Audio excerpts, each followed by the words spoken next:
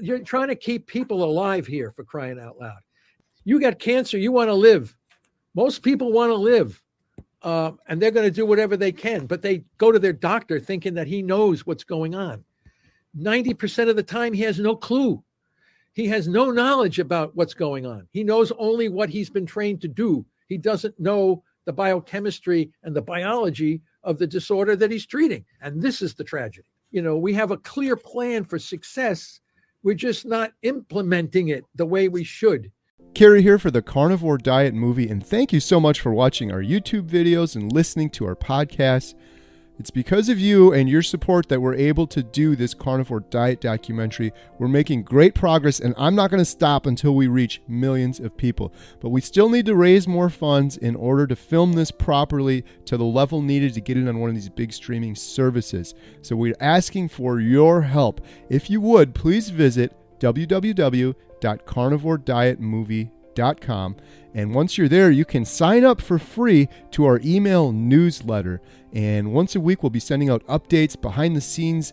We'll tell you about new meetups. We'll give you special invites and things like that. Completely free. Sign up there. The other thing you can do at the website is purchase our little portable travel size Redmond salt shaker with a keychain holder. People have been loving these. We offered them on our 24-hour live stream. You can purchase these right on the website, and every proceed, every penny that we get from profit goes right towards the Carnivore Diet documentary. And the other thing we have there are the water bottles and the cutting boards. They're completely customizable, and you can engrave them. Every penny from those goes to support the Carnivore Diet documentary. You can also link on over to the GoFundMe. That's where we'll get the most bang for your buck is there. So please visit www.carnivoredietmovie.com. Thank you. Welcome to Healing Humanity, the Power of a Proper Human Diet. About 2 months ago, we recorded a cancer roundtable discussion. My thing was, I didn't want to die. Like my liver's fully covered, so they've deemed me inoperable, incurable, palliative, terminally ill. I knew I didn't want to go through chemo again. It had already spread to my liver and my lungs. So now I was terminal. With that news, it was kind of shocking. Without treatment, I think I have about a couple months to live. The thing that we're trying to emphasize is that if you do metabolic therapy the correct way, you can not only manage the disorder, but you can also correct and fix many other problems that some cancer patients might have, like diabetes, high blood pressure, hypertension. So you actually get healthier as you're degrading your tumor. It's down now to 0.05, which is almost nothing.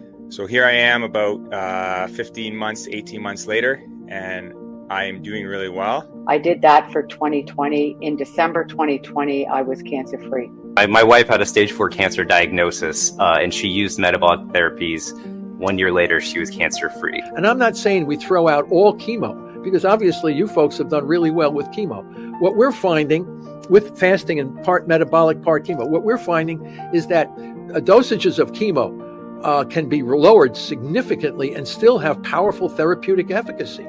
If you want to live and you want to get healthy, you do metabolic therapy. And it's reached nearly 400,000 views.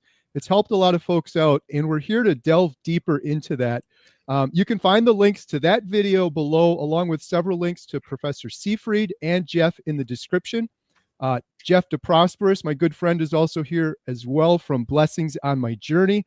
Jeff is on a path to become cancer-free, and his channel is also in a link in the description below. And so today we have several questions that came about from our previous roundtable discussion. Jeff has several questions of his own. So welcome, Jeff. Welcome, Professor Seyfried. I thank you both for being here today for this important discussion. Thank you. Nice to be here. Yes, thanks, Carrie. Professor Seyfried, could you please explain in simple sort of layman's terms how the metabolic theory of cancer differs from the traditional genetic mutation model? Well, it's called the somatic mutation theory versus the mitochondrial metabolic theory. In one theory, the somatic mutation theory says that all cancers are caused by mutations in the nuclear genome. And that underlies the strategy for precision medicine and personalized therapy and these kinds of things. The other theory the correct theory, the mitochondrial metabolic theory, says that the mutations are certainly there, but they're downstream effects of the damage to the energy producing organelle in the cell, which is called the mitochondrion. So a damaged mitochondrion will produce reactive oxygen species, ROS. These are carcinogenic and mutagenic. So the mutations that we see in many cancer cells or many tumors, all kinds of mutations, are downstream effects of the damage to the respiration. So what that means is that the cells can't get energy from oxygen. Cancer cells cannot. They can grow in the absence of oxygen, clear indication that they've got a real problem. They're using fermentation, which is an ancient pathway to get energy without oxygen. And we have interrogated all the amino acids and fuels that these cells can try to use. And all of our findings and many other findings from other investigators point to glucose and glutamine as the only two major fuels that can drive the dysregulated growth of tumor cells. And because they have that respiration defect, they can't use fatty acids or ketone bodies as an alternative fuel for glucose and glutamine. You need to respire fatty acids and ketone bodies. You need oxygen to get the energy. And tumor cells don't use oxygen. They grow in fermentation metabolism. So the solution, the pathway to the management of all major cancers, is to simultaneously restrict the availability of glucose and glutamine while transitioning the body to fatty acids and ketone bodies. And this way, the tumors are marginalized and destroyed without toxicity. So this will be eventually the standard of care. It's just going to take, I don't know how many years, because it's a disruptive technology. It's a disruptive concept, and it's not going to be taken lightly by the system, which is the hospitals, the pharmaceutical industries, and all of the current organizations that treat and try to manage cancer.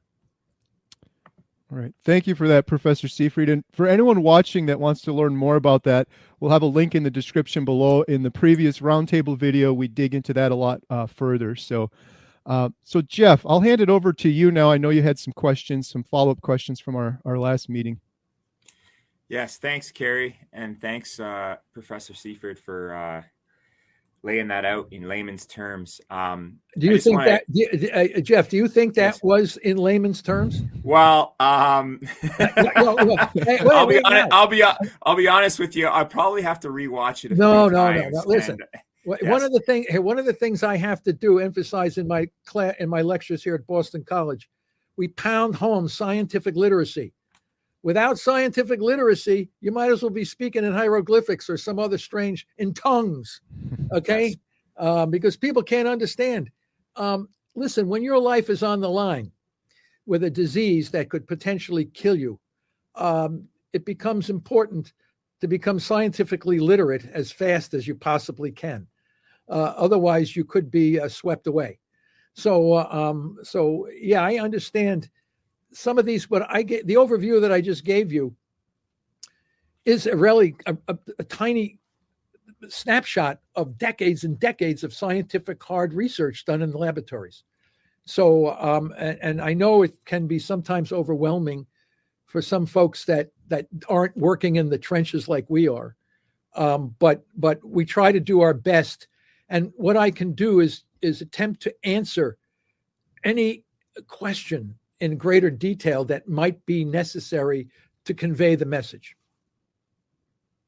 Absolutely. And that scientific literacy went back to the works of Otto Warburg. Is that correct? That's basically where you have started from? I have started from what Otto Warburg had found, yes. Yeah, that's awesome. So Professor Seyfried and Carrie, when we did that round table, I learned a lot from Professor Seyfried. And I think when we did the round table, that was a few months ago, I was coming off a chemo break. I did chemo from, and by the way, everybody, that there's new people tuning in, I think right now, I have stage 4 colon cancer that has fully metastasized to the liver. And I've been on this journey that I'm on for about 21, 22 months now. I was fully diagnosed in April of 2022. So I'm coming up on 2 years. And when we did the roundtable conversation, I did a full year of chemotherapy. I think my chemotherapy, and I'm probably going to be saying this wrong, Full Fury with 5FU, the bottle. I did that for a full 12 months every other week. And along with my own type of metabolic therapy that I created in terms of diet, supplements, fasting, exercise, naturopath, osteopath, a whole bunch of different regimens that I added on to chemo that your traditional chemo patient does not really do, because they put all their trust in the medical doctors, which is fine. It's good. But I think I know that Carrie has taught me, and yourself, Professor Seyfried, has taught me, you need to take things in your own hands. And like you said, you have to understand the scientific literacy of what's going on at the cellular level. So the last time we talked, I started up chemo. I had a chemo break from June, July, and August. And then I started up chemo in September. And basically, after my 3 months of that chemo, we had a scan, and my 2 tumors on my liver grew a little bit. So that forced my oncologist to take me off Full Fury, and now I'm on the second line of chemo. I think off the top of my head, Professor Seyfried, I think it's Folfox is what it's called, something along that line. And so I'm on Folfox with the 5FU bottle as well. So I started that. Tomorrow I have chemo again. It's my third round of the new second line of chemo, Folfox. And I'm not taking it as a setback. I'm taking it as a side shuffle. I think in the summertime when I was off chemo, my father got sick and he passed away in September. So there was a lot of stresses, I think, on my mitochondria, along with I probably slacked a little bit when it came to metabolic therapy. So there was a lot of stresses that I don't think it was just me being off chemo that caused a couple tumors to respond the way it did. But I'm on track now. I just got back from a vacation in Florida with my family for 10 nights. And I exercised every single day on the beach with my sons, and I ate carnivore. I'll be honest with you, I was a little bit more keto because I had some keto desserts with my family. I was taking my supplements. I was exercising. I was getting the vitamin D from the South Florida sunshine.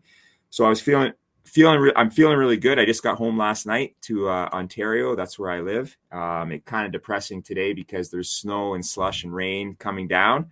I'm sure the weather in Boston is probably not the greatest either. No. But anyways, that was just a summary. Carrie, was that okay that I just did that? Yeah, absolutely. Yeah. And, I have a bunch of questions for you, Professor Seyfried. And I think I'll probably start with, you've kind of come up with this pressure pulse treatment, pressure pulse, I believe that's what you call it. And you use a very old medicine called DAWNS. Sorry, that's the acronym DAWNS you can probably explain that, what it is. My question is about DAWNS, and I'll get into a little bit more of the pressure pulse theory. Is DAWNS, is it main purpose to suppress glutamine? Because glucose and glutamine are the two fuel sources. Is that the main purpose of DAWNS? Yeah, it's called DAWN, DON. Okay, DAWN. Yes. DAWN, and it's 6-deoxynoreleucine, oxonoreleucine. It's a molecule that looks very, very similar to glutamine, the amino acid glutamine. So glutamine is an essential fuel for driving tumor cells, especially metastatic cancer cells. Metastatic cancer cells that we have found in all major cancers have characteristics of macrophages, which is an immune cell in our body, a very powerful immune cell. They naturally have the capability of moving in and out of tissues. They track down and kill bacteria. They help repair tissues and all this. They are the metastatic cell. They have fused with either a stem cell or have become corrupted themselves. And we know from decades and decades of research that glutamine is the primary fuel for macrophages. So when we discovered that the metastatic cancer cells have all of these macrophage characteristics, the first thing we know from the scientific literature is what they eat. We know that glutamine is a prime fuel for macrophages. If most metastatic cancers are derived in some way or another from macrophages, then we know what they need to fuel themselves to grow, and that's glutamine. So that brought us to recognize DON as a potential drug that could interfere with the way glutamine drives the energy in the metastatic cancer cells, knowing that glutamine is a main fuel for macrophages and that metastatic cancer cells, for the most part, express characteristics of macrophages. So we were pleasantly surprised at how powerful, when we have a model of the best model of metastatic cancer, in a natural model of metastatic cancer, we were surprised at how powerful DON was in killing metastatic cancer cells.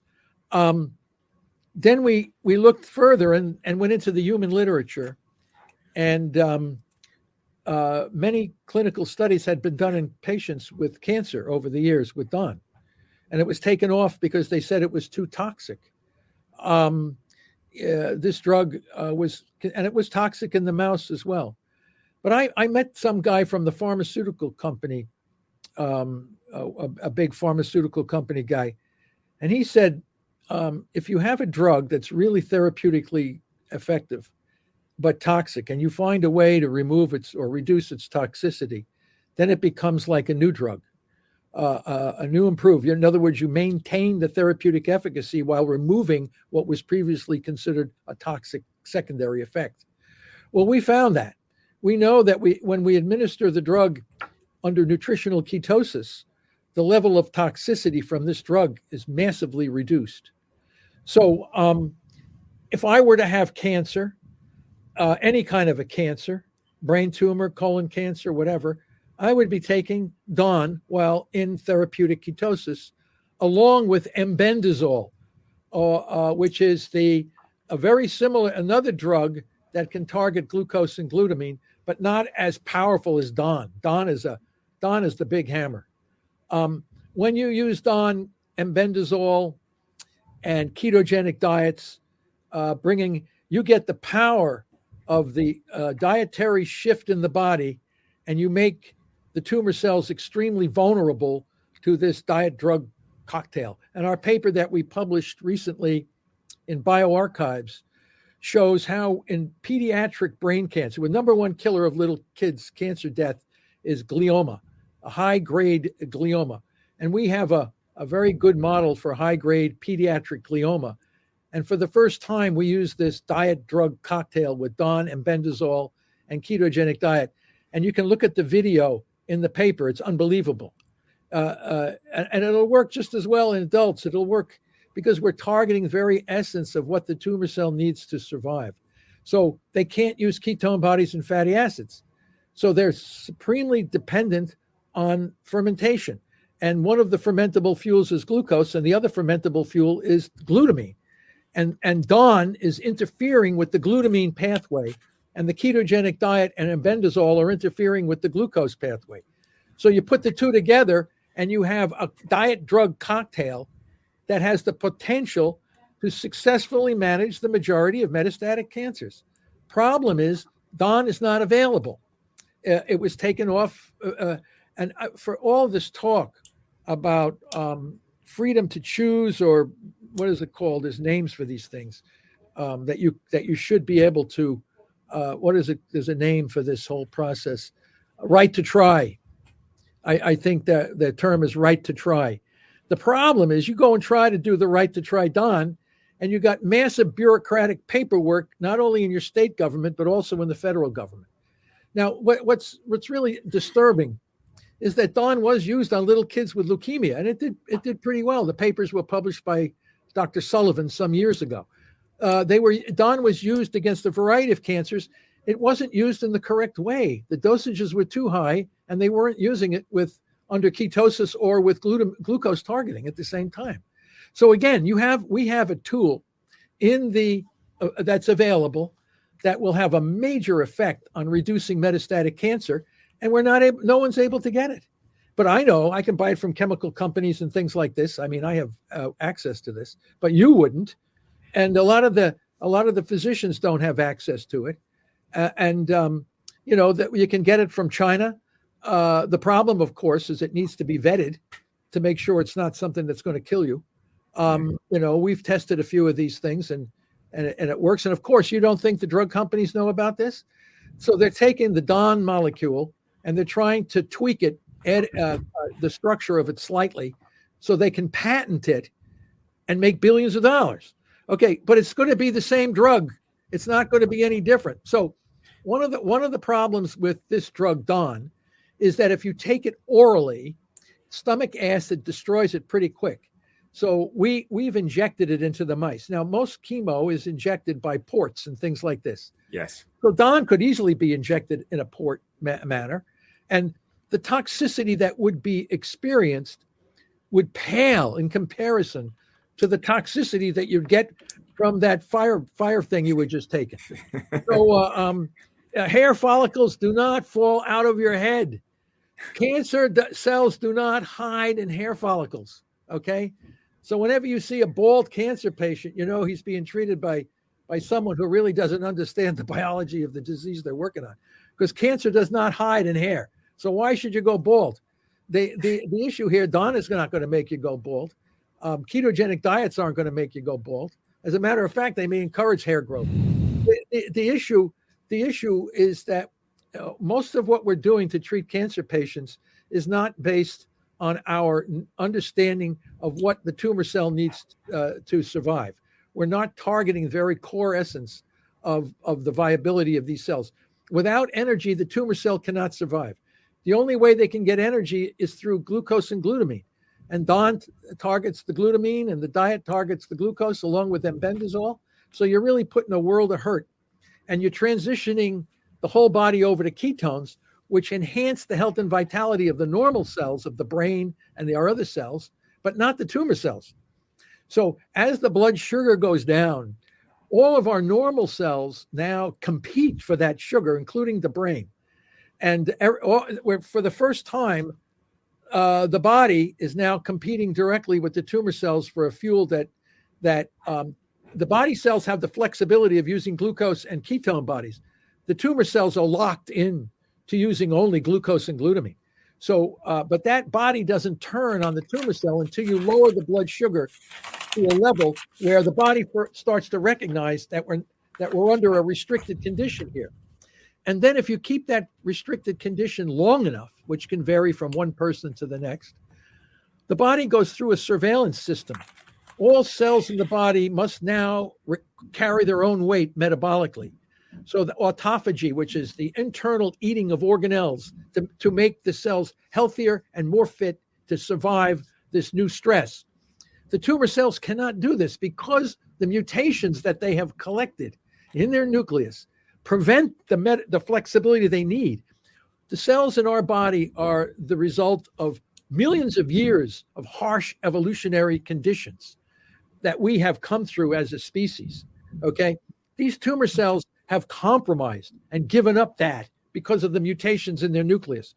So what we're doing is simply transitioning the whole body over to a Paleolithic state, which is inhospitable for the tumor cells. And the body will actually turn on the tumor and eat it and use the fuel from the tumor cells to fuel the rest of the body once you get below the threshold when the body starts to look carefully at who's not carrying their weight for the good of the whole. And this is an evolutionary concept. It's called autolytic cannibalism. And I wrote this chapter in my book on this. And the first time I saw it happen was with the dog that turned on his mast cell tumor and dissolved it. And the mechanism we turned was autolytic cannibalism. And I see so many people who have gone on these long water-only fasts to come out with no cancer. And what this is, again, the body is turning on the tumor and using it as a fuel for the rest of the cells. And you keep the pressure on these tumor cells, they can't survive. They've got everything going against them. They're not flexible. They got all these different mutations. They're locked into a fermentation metabolism. They've compromised their metabolic flexibility for the success of their dysregulated growth. So you have to, and again, I have just given you a summary of decades of research supporting what I'm saying. So it all makes sense. It all works, and it's all based on our understanding of evolutionary biology. And that's another thing. You got to understand evolutionary biology if you really want to manage cancer. People can say whatever they want to say, but this is part of the scientific literacy that will eventually be necessary if people want to know how, in fact, they can manage their cancer without toxicity. Yes. Wow. That was unbelievable. Hey, Carrie. Thank you, Professor It's Seyfried. even more unbelievable when you see it. When you see it in action, it's even more unbelievable. No, absolutely. And you know what, Carrie? I think you can say I'm seeing it in action. What I've been doing, and now that I understand the macrophages in the immune system, and glutamine. This is where I think I struggle with Professor Seyfried, suppressing the glutamine, because I think I got it under control, the glucose. And Carrie sent me the Keto Mojo and your ratio, the GKI. I've got that under control, and I'm doing well with diet in terms of suppressing my glucose, with the carnivore diet in particular, and also pretty good with fasting, because I fast every other week. I haven't eaten all day today. I'm going in for chemo. I normally do a 5-day fast, a 4 to 5 day fast around chemo. So I'm suppressing the glucose quite a bit. I think I struggle with the glutamine part, and that makes a lot of sense, Professor Seyfried. Yeah, well, that's why you need the drugs, and because there's no diet that can suppress glutamine. It's the most abundant amino acid in our body. It's more than But what you can, what we found. If you do this fasting and do some good exercise, walking many miles and some moderate lifting, you can actually lower glutamine levels also. The exercise component while fasting will lower. My late good friend George Cahill, who is the president of the Joslin Diabetes Center down here in Boston, he did all kinds of studies on diabetic patients, and he was able to share with me many of his findings, which of course I've adapted now over to the cancer population. But he was able to show the transitions that normal cells can make from one fuel to another fuel, and showing that blood glutamine can actually go down in fasted people that are exercising. So, but of course, if you want the big hammer to happen fast, you would use a drug that would specifically target the glutamine. That would help so many people. Carrie here for the Carnivore Diet Movie, and thank you so much for watching our YouTube videos and listening to our podcast. It's because of you and your support that we're able to do this carnivore diet documentary. We're making great progress, and I'm not going to stop until we reach millions of people. But we still need to raise more funds in order to film this properly to the level needed to get it on one of these big streaming services. So we're asking for your help. If you would, please visit www.carnivoredietmovie.com, and once you're there, you can sign up for free to our email newsletter. And once a week, we'll be sending out updates behind the scenes. We'll tell you about new meetups. We'll give you special invites and things like that. Completely free. Sign up there. The other thing you can do at the website is purchase our little portable travel size Redmond salt shaker with a keychain holder. People have been loving these. We offered them on our 24-hour live stream. You can purchase these right on the website, and every proceed, every penny that we get from profit goes right towards the Carnivore Diet documentary. And the other thing we have there are the water bottles and the cutting boards. They're completely customizable, and you can engrave them. Every penny from those goes to support the Carnivore Diet documentary. You can also link on over to the GoFundMe. That's where we'll get the most bang for your buck, is there. So please visit www.carnivoredietmovie.com. Thank you. So fast, and why that's not available to us.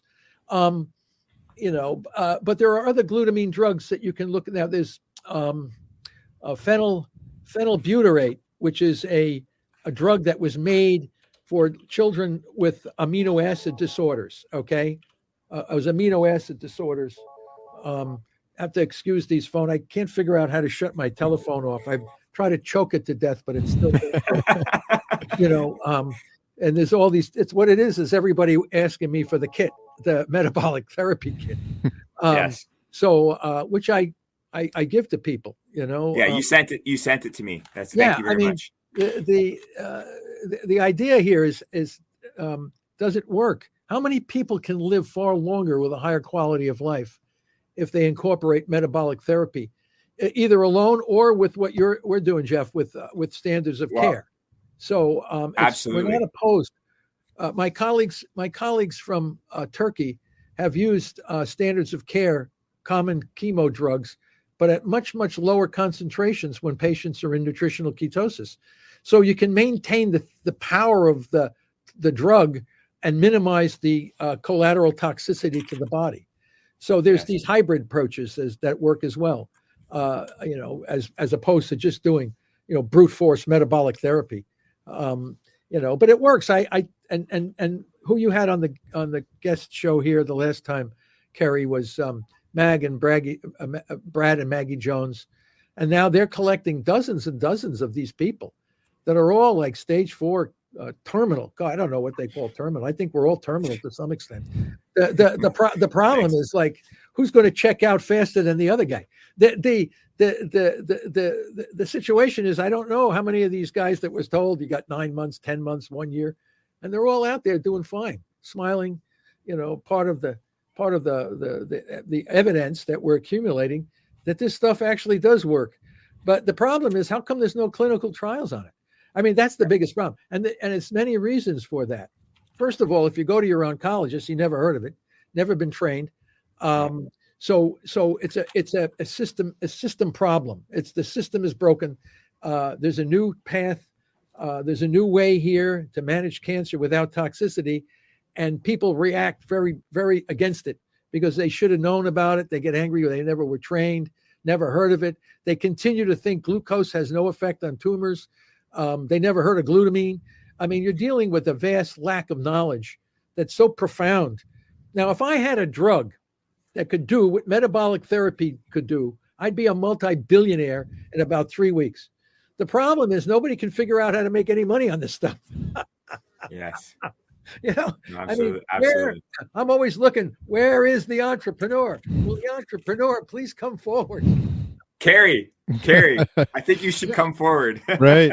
Yeah. Well, I don't know what to say. I mean, I get all these hot shots from Harvard University, all these business kids. They're always coming up saying, "Oh, this is like the most amazing thing. We can cure all these cancers or manage them, not cure them, with no toxicity.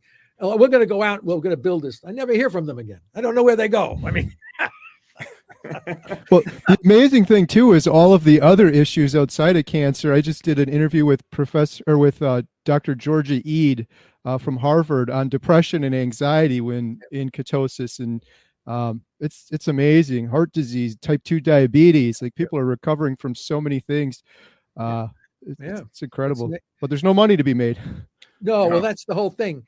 The only thing that can be made is longer life. Overall survival and higher quality of life. Those are the outcome. Apparently, it's not worthy of investment. Yeah, go figure that one out. And you know what, Professor Seyfried, I think that's where I'm struggling right now, because I'm really improving my scientific literacy every single day by studying people like you, doctors on YouTube that, are pushing ketosis. So I'm really starting to understand it. And I'm struggling that, that my mainstream doctor, like my oncologist, is not learning what I'm learning. Right. Mm-hmm. So I think the last time we did a call, and by the way, Professor Seyfried, you're answering like all my questions and above and beyond. So I'm kind of running out of ideas for questions, but I have a few more. Like you already talked about Dawn and how it's taken and how often and stuff like that. Well, that's the cutting edge right now. Yes, we're working on dosage, timing, and scheduling right now in my lab, and that's we need to know, and this is what we call non-sexy science. Okay, it's not sexy. Yes. Well, I mean, should I take it this much now or wait 2 days? And people say, well, this isn't exciting, but it's exciting when you live longer doing it. But for the field, this kind of research is not what the field thinks is academically exciting, unless you're the one with the cancer. And then you got to know dosage, timing, and scheduling is still the cutting edge right now. So when you say, oh, I know the drug I need, how often should I take it? What dosage should I take? And how should I take it? And we're suggesting that you take it when you're in nutritional ketosis with a glucose ketone index of 2.0 or below. Yes. Okay. And I tell you, many people have come to me and said, oh, I've done all this, I've done that, but I can't get my GKI down. I said, well, don't eat then. Just drink water. Well, that's exactly how I got my GKI down, is when I'm fasting. So a couple days from now, 3 or 4 days into my fast, I always get my son to help me with the keto mojo, pricking my fingers and everything. And I get it to 2.1, 2.0. So I'm pretty happy with that, but I can only do it when I'm fasting. So from what I'm understanding, I need to improve on how I'm suppressing the glutamine. And you answered that by fasting and exercising. Yeah. And I think I can do that. The biggest problem is on a carnivore diet, red meat has a high amount of glutamine in it, right? No, so it's not. No? Yes, it does, but it's not. That's not the relevant thing. Okay. That's not the relevant thing. It is true that if you were to take large doses of glutamine, you could potentially make your tumor grow faster. But that's why we have the drugs there. The drugs, the diet, yes, you're always going to have glutamine in the diet, and the body will make glutamine. So you have to have the drugs that will interfere with any kind of a situation. The thing about the carnivore diet is it simply lets you get into the lower GKI faster. Yes, I'm not saying, but we saw it. We did it with a Mediterranean diet. We've seen it work. We've seen it work with the vegan. The problem with the vegan diet is there's a lot of carbs in the plants. You got to be chewing like a farm animal all day long. I mean, not to say that it doesn't work. It can. I mean, there are some people that feel they're going to go to hell if they eat a piece of meat. The idea is if those folks they can do it as well. They just have to eat one string bean a day. I mean, it's just... Well, you know what, Carrie and Professor Seyfried, we had Ronnie Campbell on our round table, and she's a friend of mine in my hometown, and she is in remission now for 2 or 3 years, and she did the Mediterranean diet. But the thing was, Carrie, and I'm learning this now from Professor Seyfried, is when she was fasting, she was exercising a lot. And really suppressing that glutamine. That's the book right there. There she is, exercising. Yeah, absolutely. Yeah. So you'll bring the glutamine down. Now, if you did that and took just a pinch of Don or one of these other glutamine targeting drugs, oh my God. So Professor Seyfried, that'll just knock the crap out of these tumor cells. You mentioned if you had cancer, you'd be using Don, and you also mentioned M-bendazole. And from M-bendazole, Carrie, Dr. Hampton had that on his list of things, M-bendazole. Yeah. And to me, am I understanding this right? It's more the human version of a parasite medicine, correct? Some people have been saying to me offline, they've been saying, "Hey, you need to take fembendazole, which is the dog dewormer." Can you expand on both of those things a little bit more, like Professor? Well, Seyfried, we published a paper in bioarchives on M-bendazole, and fenbendazole and M-bendazole are very structurally similar. I really don't think there's going to be that much of a difference between the two. One of my colleagues said that M-bendazole might be better for brain cancer than colon cancer, whereas fenbendazole might be the reverse. But I haven't tested them, but they're structurally very, very similar, and I suspect they would be equally effective. Yet why? The argument here is that how is it possible that a parasite, whether it's a dog dewormer or M-bendazole is used? My colleagues from India, when they were growing up, not everybody, many people have worms and stuff, and they were taking these parasite medications. And then, as we showed in our publication, the M-bendazole interferes with both the glucose and the glutamine pathways. So you'd say, well, how is that? What's the mechanism for that? And let me tell you, when in our research, it turns out that parasites and tumor cells use a common pathway to get energy. So and so many of these folks on my comments on my YouTube videos, so many people think that cancer is a parasite. Cancer is not a parasite. Say that, Jeff. Say it. Cancer is not a parasite. It's not a parasite. So why am I taking a parasite drug? Because the parasite and the tumor cell use a common energy pathway, and the drug doesn't give a damn whether it's a parasite or a tumor cell. It targets a pathway common to these two organisms. Okay, these two cell problems, and the parasites, interestingly enough, they don't use the pathway when they're reproducing, but as soon as they stop reproducing and settle down in a particular tissue, they use that pathway. So that's why you take the embendazole, fenbendazole to get rid of the parasites. So the cancer cell is uses an energy similar to a parasite, but it's not a parasite. It just happens to use a similar pathway. So these parasite drugs work really, really well, and sometimes cocktails of them work even better. Do you think, Professor Seyfried, it's possibly safe for me to start using embendazole right now while I'm on chemo? Yeah, why not? I bet you've got to talk to the question is, what is the dosage that they were giving little children in India that had parasites was 200 milligrams a day for 3 days. Yes. Okay. And whether that's the absolute dosage and timing that we need and scheduling for what we need to do to kill cancer cells is not yet clear. This is where the medical industry, the oncology industry, should be jumping all over this to figure out what is the best dosage, timing, and scheduling for our cancer patients. They don't want to touch it with a 10-foot pole. Yes. Yeah. So when you say, and I read that too, 220 mgs of fenbendazole per day.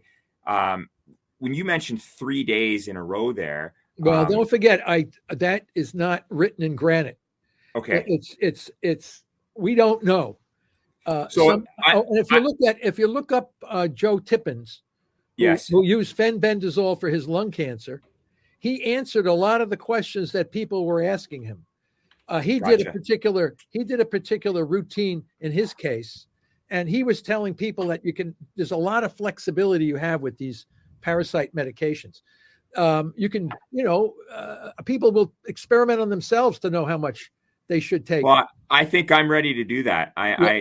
Carrie's been coaching me, and I've been reading a lot, and even some other YouTube doctors have been talking to me about it. Yeah. So I think I'm ready, and maybe on my off week, because I know chemo beats up all the cells in my body quite often. So maybe my off week, it's something I could integrate, and I'm really gonna consider that. This is the conundrum that you're experiencing right now. You and tens of thousands of other cancer people, is that there's no guidance. It's my way or the highway. Yes. There's no knowledge about how we're going to integrate metabolic oncology into the standard of care. And this is where each person is like their own experiment. Yes. And when I was talking to Pablo Kelly today, he had experimented with certain foods that he thought might be good, and they backfired on him. And he went out of ketosis, and he had some breakthrough seizures and things like this, but he gets back on the track and can bring his body back into the zone.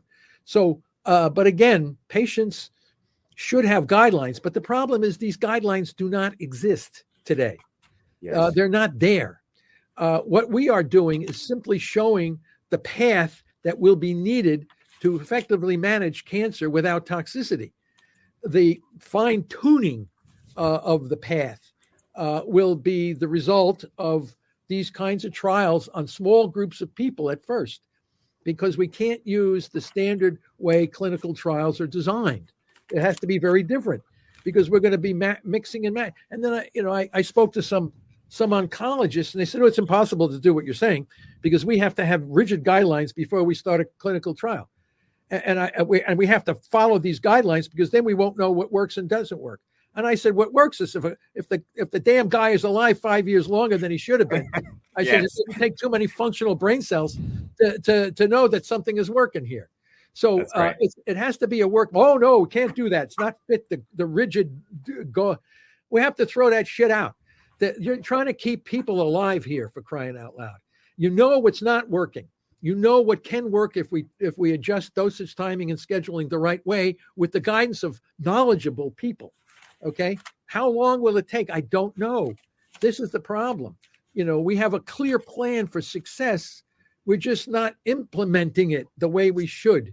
And it's very frustrating.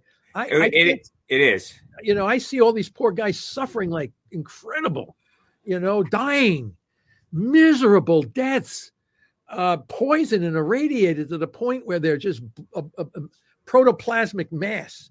This is tragedy beyond comprehension. And we have a plan and a path and scientific evidence to support a new way to manage cancer. And we can't break through the system to want to do that. So I don't know. But we're continuing to prove the science. That's all we can do. And get more and more Maggie Jones and Brad Jones patients like yourself and others, and just keep forcing these things.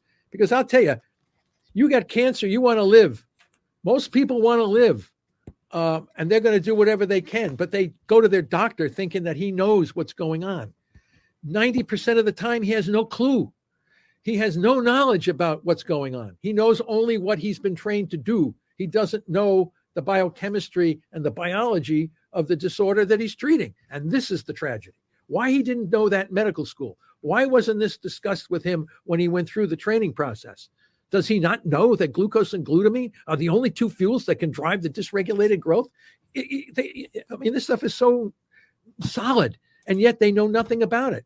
Yes. Unbelievable. Unbelievable. Absolutely. And this is where I'm struggling with Professor Seyfried. And my oncologist is a wonderful guy, and he's very open to me. I explain to everything I'm doing, and he's open. He doesn't tell me not to do things. Okay. But at the same time, he's not aware of the work you're doing and the things you're teaching your students and the metabolic therapy and how we should be approaching cancer. So it's kind of frustrating because I think in the last round table, you did suggest to me I could do the pressure pulse with chemo, lower the dosage and the frequency. So when I asked him that, he says all the research says it negative things about doing that, right? So what? There is no negative. There's no research that says it's not. Have him give you that. Show you. You ask him for the scientific paper showing you that. Absolutely, I think I might because I'm. Well, then he's going to get upset. Yeah, I know, because he's not going to have those papers. No, and absolutely. And the other thing that's really tragic with this situation is that these guys fear they're going to, if they do something outside the requirements, outside the standard of care, they could risk losing their license. Yes. Okay. Yes. That's so there's no excitement. So there's no excitement to help you. The thing is, Professor Seyfried, I just went off the path of my therapy in terms of every other week. I got granted an extra week off because I went to Florida with my family. So I just did. So tomorrow I'm going in for chemo, but I actually had 2 weeks where I was not having chemo in me. Right. So as opposed to every other week. So I actually feel really good. And I was exercising and I was eating a ketogenic diet. So this is where I want to try to keep having success with what I'm doing and convince my oncologist to give me chemotherapy once a month as opposed to twice a month. Right. Because I think once a month with my metabolic therapy. I think you also have the option of doing twice a month at half the dose. So at half the dose would be nice too. You can talk to him about it. But the issue, of course, is that you're asking him to follow guidelines that are not recommended. That's where, and you have to ask him that. Are you going to lose your license if you do this? And if he says I could, then he's locked in. He's locked in. He can't make the implementation. That you might want to talk to Alicia Halakis from Minnesota. She runs a clinic there, and she's very, very good, and she understands the concepts. And she does a lot of good blood work on the patients. She's always following them very, very carefully. There's a free Libra device that you can attach to your arm that measures glucose all the time. I wear those, yes. Yeah. And I think there's in the works now, there may be a free Libra that can do glucose and glutamine simultaneously. Yes, correction. Sorry. Glucose and ketone bodies. Glucose Ketones, and that's ketone. right. Yeah. So, and you can have it on your cell phone. Yes. So you can know when you're falling out. And then when you're on you can look, like when Dominic DiAgostino and I, years ago when we used hyperbaric oxygen, we felt that the patient or the mouse should be in the best therapeutic nutritional ketosis before they went into the hyperbaric chamber. So, so that the oxygen, the tumor cells will die from oxygen stress. So the hyperoxygen acts as radiation. It can kill the tumor cell by creating more ROS that only the tumor cells will die from, not the normal cells, which are protected by the ketone bodies. So again, this all depends on the time of the day when you have the singular best lowest GKI that you would either take embendazole, DON, or hyperbaric oxygen, or any of these other supplements or procedures, all working together, and then exercise, and you put it all together, and you develop your routine for your situation to give you the best outcome, and so that you feel the best. But all this has to be recorded carefully. You have to be you're the pioneer here. You're the one knowing what your body is capable of doing and how well it responds to all this. So again, and you're working with the establishment to help you along as well. Yes. The problem is the establishment is not as flexible. Carrie here for the Carnivore Diet Movie, and thank you so much for watching our YouTube videos and listening to our podcast. It's because of you and your support that we're able to do this Carnivore Diet documentary. We're making great progress, and I'm not going to stop until we reach millions of people. But we still need to raise more funds in order to film this properly to the level needed to get it on one of these big streaming services. So we're asking for your help. If you would, please visit www.carnivoredietmovie.com, and once you're there, you can sign up for free to our email newsletter. And once a week, we'll be sending out updates behind the scenes. We'll tell you about new meetups. We'll give you special invites and things like that. Completely free. Sign up there. The other thing you can do at the website is purchase our little portable travel size Redmond salt shaker with a keychain holder. People have been loving these. We offered them on our 24-hour live stream. You can purchase these right on the website, and every proceed, every penny that we get from profit goes right towards the Carnivore Diet documentary. And the other thing we have there are the water bottles and the cutting boards. They're completely customizable, and you can engrave them. Every penny from those goes to support the Carnivore Diet documentary. You can also link on over to the GoFundMe. That's where we'll get the most bang for your buck, is there. So please visit www.carnivoredietmovie.com. Thank you. As we would like them to be. For sure. Thank you, Professor Seyfried. You just listening to you talk, I'm understanding things a lot more. My scientific literacy has gone up today. Hey, Carrie. And I feel confident. Like you mentioned hyperbaric oxygen chamber. I just started integrating that. I'm gonna get this embendazole going as well. I'm gonna keep doing what I'm doing. I'm gonna exercise. I'm gonna keep talking to my oncologist. I'm gonna try and convince him to maybe lower the frequency. Try my best. I'm going to ask for a little bit more breaks on chemo, I think, too. Yeah, and if he can read it's the Press Pulse. Pulse. Okay, Press Pulse. You have to realize that I adapted that from the field of paleobiology. It turns out that our Earth has gone through massive extinctions of organisms over the 4.5 billion years that this planet has existed, to our knowledge. Okay, so we had tremendous numbers of organisms on the planet, and then some catastrophic events would happen, massive amounts of earthquakes, shifting the environment. And what happens is you have chronic stress coupled with an acute trauma, and together this led to the mass extinction of organisms.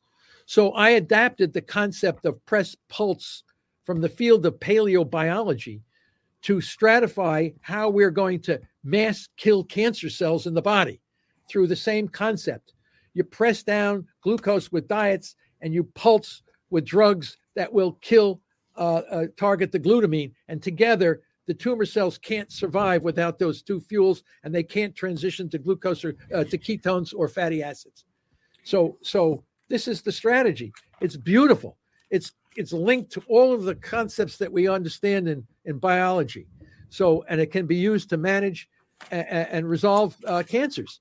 It's just that we're not quite familiar with all the techniques and modifications that we need to perfect this strategy. That's where it is right now. Absolutely. And you know what, Professor Seyfried, I know you keep hitting home, and I think everybody listening to this today is going to understand the two fuel sources are glucose and glutamine. But I'm going to play devil's advocate here a little bit and mention that some people say, as a backup fuel source, fatty acids and ketones, some cancer cells will use it as a fuel source. Is that true? I can't find them. In fact, I've offered a crisp $100 bill to my students to show me a tumor cell that can survive on fatty acids and ketone bodies in the absence of glucose and glutamine. And so far, I have not lost the $100 bill. And as a matter of fact, I've thrown it out to the entire cancer industry. So what happens, let me tell you what happens. Sure. This is a little bit of a deeper dive now. Brace yourself. Okay. The fatty acids are known to be mitochondrial uncouplers. Okay. What that means is they uncouple the synthesis of ATP from oxygen. So oxygen, normal, we're breathing, all of us, you, me, Carrie, we're all breathing. Oxygen is the acceptor of electrons through the mitochondrial electron transport chain. So we can make ATP, adenosine triphosphate, is the chemical of energy. That's our energy source, adenosine triphosphate, made predominantly in the mitochondria through oxidative respiration, and that's why we're breathing. But there are some things that can uncouple, which means that the cell continues to take oxygen, but you've broken the link to make ATP. Okay, so in other words, it looks like the cell is breathing, but it's not making the energy. Now, what fatty acids can do is, and when the cell is uncoupled, it has to get energy, so it uses fermentation, which is glucose and glutamine. So what happens, sometimes fatty acids can make it look like it's driving the tumor growth. As long as glucose and glutamine are present in the air, in the microenvironment, the fatty acids will uncouple the mitochondria, forcing the cell to suck in more glucose and glutamine. And thereby, if they don't understand the biochemistry, they'll say, oh, tumor cells use fatty acids to grow. Yeah, as long as they have glucose and glutamine in the environment, that's possible.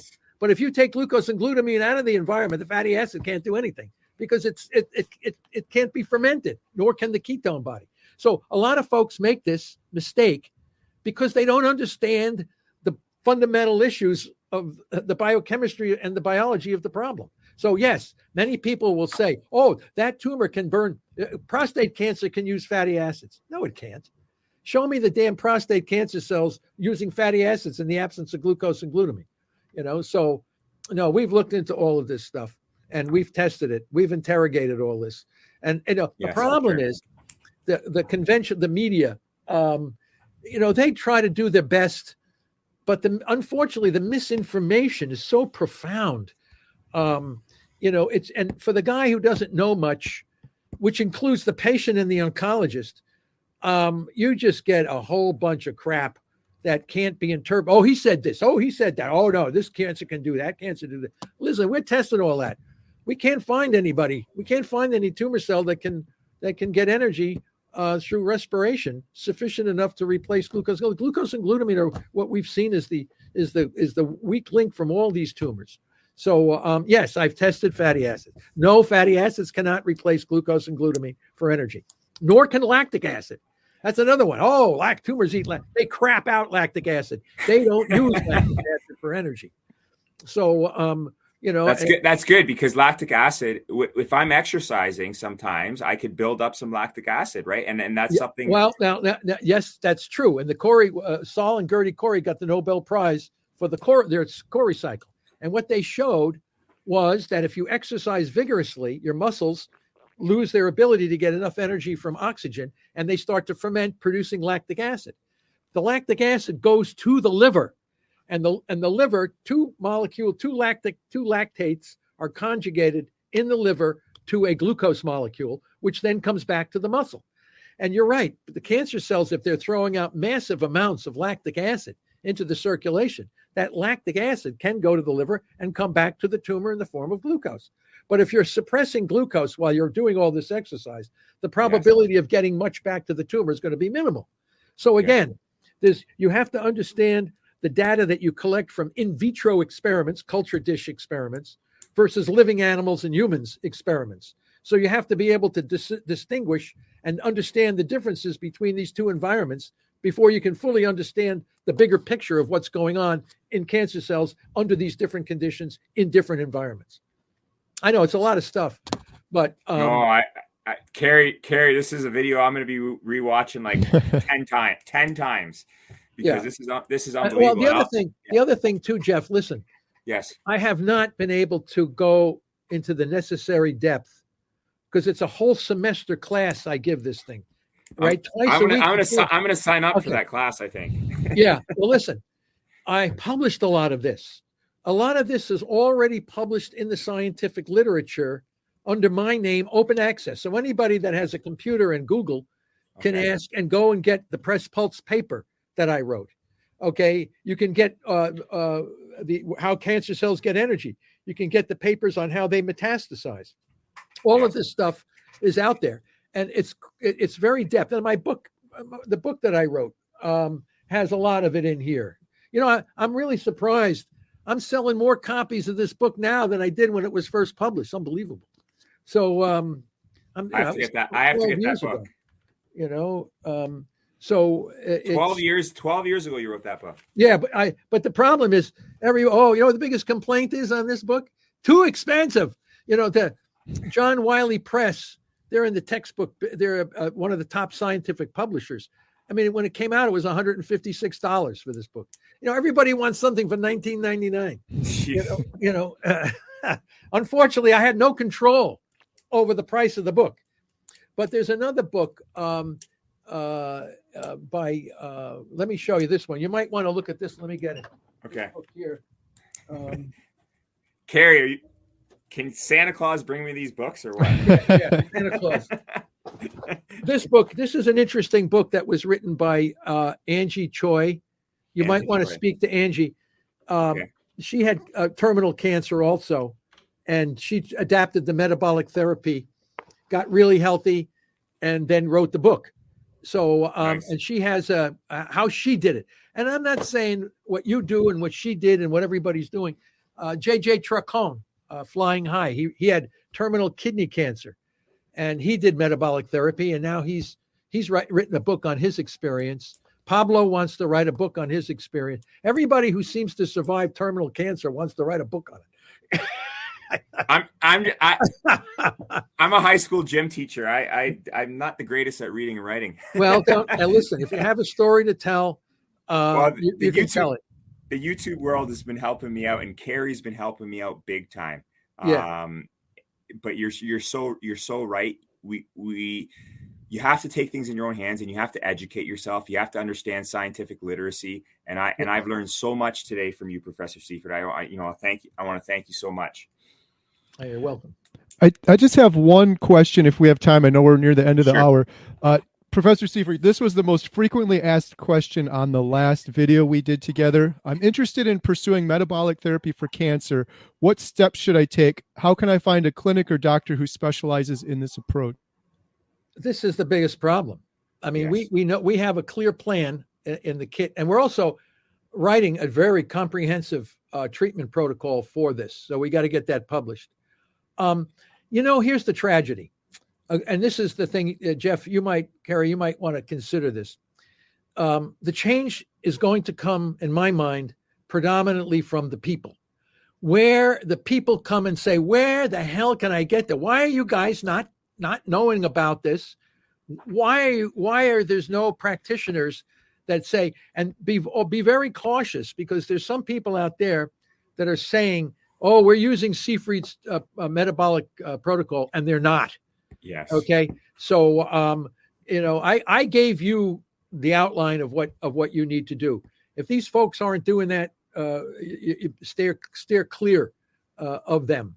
So, yes. And the other thing, extremely important, we have made cancer to be 100 different diseases. The hospitals, Dana-Farber, MD Anderson, Sloan Kettering, they all claim that they have the experts for your specific cancer. All these cancers are very similar. They can't live without glucose and glutamine. So that's a shocker. And breast cancer, colon cancer, bladder cancer, brain cancer, lung cancer, we have found them all to have the same problem. They can't live without glucose and glutamine. So one of the things that could be done by those who are really interested, unite the tribes. We should not have breast cancer different from colon cancer, different from lung cancer. These guys are all the same. Unite the tribes. March on Washington. Tell the federal government that we have a plan to manage cancer non-toxically based on hard science. Why the hell are we not doing it? Get the breast cancer people. But the problem is when you go to pink ribbons and breast cancer, the Susan Komen Foundation is in bed with the pharmaceutical companies. So the people have to unite. It's got to be the people themselves that have to unite and to unite around one common problem, cancer. It can't live without glucose and glutamine, can't burn fatty acids and ketone bodies. We have a clear path to manage this disorder. The problem is the information is so fragmented and separated, and the misinformation and all this kind of stuff that's going on. Even the federal government's page on the National Cancer Institute says cancer is a genetic disease. I mean, nothing could be further from the truth. So even the federal government, our so-called leaders in the field, seem to not understand this. Or if they understand it, they can't challenge the problem because the system is so locked into what we're doing now as part of the standard of care. That has to be either modified significantly or removed. Get out of the way. If it's not going to be part of the solution, get out of the way. Because You're it's absolutely right. And I don't know if you want to edit this out later, Carrie, but I have a hard time donating to cancer research when they're collecting it in the mall and at functions and this and that, because it's not going to the right things. It's not going, like when someone says, "Hey, Jeff, can you donate to this cancer?" I go, "No, they're not. These people aren't studying the things I'm studying right now." Well, you can always ask them. And, you have the people who are raising money and going to cancer research. What kind of research are you talking about? Yes. What kind of funding are you giving? Is it metabolic? No, they mostly, I don't know where it's going. In fact, there's no accountability. That's another thing. There's no accountability. If we're investing millions and millions of dollars into a problem and we get worse and worse outcomes, what the hell? I mean, this is like nuts. I mean, when you say, "Oh, I feel good about donating $100 to the Colon Cancer Foundation," well, how come all these people are getting colon cancer? There's no accountability where all the money's going. People feel good, and then they're going to go out and run and exercise, and that's good. That helps them. You're going to benefit more from running for the foundation than giving the money to the foundation. That's terrible. Absolutely. I mean, all this stuff is like nuts when you realize, how many different programs are just like screwed up doing all this stuff. But, I track down for the different foundations. I look at the scientific advisory committee for the different foundations. And I go and I said, okay, who's on the scientific advisory committee? And you look at the names, they have to say it. It's a public foundation. So they got to say this doctor. So then you just go into PubMed and you ask, what are the papers they're publishing? What kind of research are they publishing? And you find out they're all doing stuff related to the somatic mutation theory. They're not. So you might as well take your money and flush it down the drain. And President Obama's, when he was vice president, he had the Moonshot Project, and now as a president, he's pushing the Moonshot. This is mostly for immunotherapies.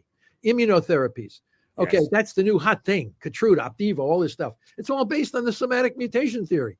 So it might help a few folks, but it's not going to be the solution to the problem. That's $100 million investment in that organization.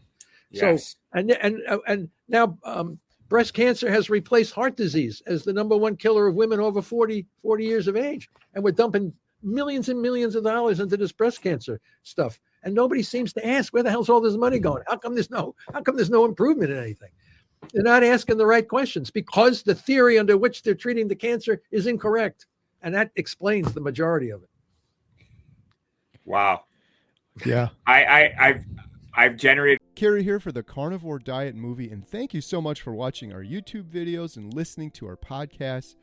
It's because of you and your support that we're able to do this carnivore diet documentary. We're making great progress, and I'm not going to stop until we reach millions of people. But we still need to raise more funds in order to film this properly to the level needed to get it on one of these big streaming services. So we're asking for your help. If you would, please visit www.carnivoredietmovie.com. And once you're there, you can sign up for free to our email newsletter.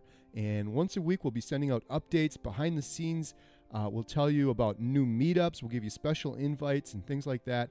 Completely free. Sign up there. The other thing you can do at the website is purchase our little portable travel size Redmond salt shaker with a keychain holder. People have been loving these. We offered them on our 24-hour live stream. You can purchase these right on the website, and every proceed, every penny that we get from profit goes right towards the Carnivore Diet documentary. And the other thing we have there are the water bottles and the cutting boards. They're completely customizable, and you can engrave them. Every penny from those goes to support the Carnivore Diet documentary. You can also link on over to the GoFundMe. That's where we'll get the most bang for your buck, is there. So please visit www.carnivoredietmovie.com. Thank you. More questions. So I think probably in like 6 months from now, we got to do another call, I think. Hey, Jeff, I'll be really happy if you call me in 5 years. Okay. That's what I want. Thank you. As long as I'm not in the home demented, I'll be happy to answer your questions. I'll come visit you in that home. Okay, right. I'll come visit you. No, thank you, Professor Seyfried. All right. Sean Baker said the same thing. He wants to do an interview with me 5 years from now. Yeah, So, yeah. And that's my goal. Yeah, then you become a real powerful statement on the whole situation. Yes. Yeah. To help others for sure. Well, thank you so much, Professor Seyfried. I really appreciate it. For anyone watching, I'll have links in the description below to Professor Seyfried's website, to his Press Pulse paper. We also have the Cancer Action Plan that Jeff and I put together. Yes. It's just free resources. There's videos from Brad and Maggie's documentary on there, Jeff's regimen. So we'll have links to everything in the description below. Thank you so much, Professor Seyfried. And everybody who emails me, I send them out that link to Jeff's thing. You should get a million things for that pretty soon. Absolutely. Yeah, so that'll be another thing on the horizon that will be very helpful, I think, for sure. Absolutely. Okay, gentlemen, nice speaking with you today. Enjoy the rest of your week, and let's hope the snows don't bury us all. Yes, that's right. Same to you. Thank you. Thank Okay, you. guys. Thank you. Bye now.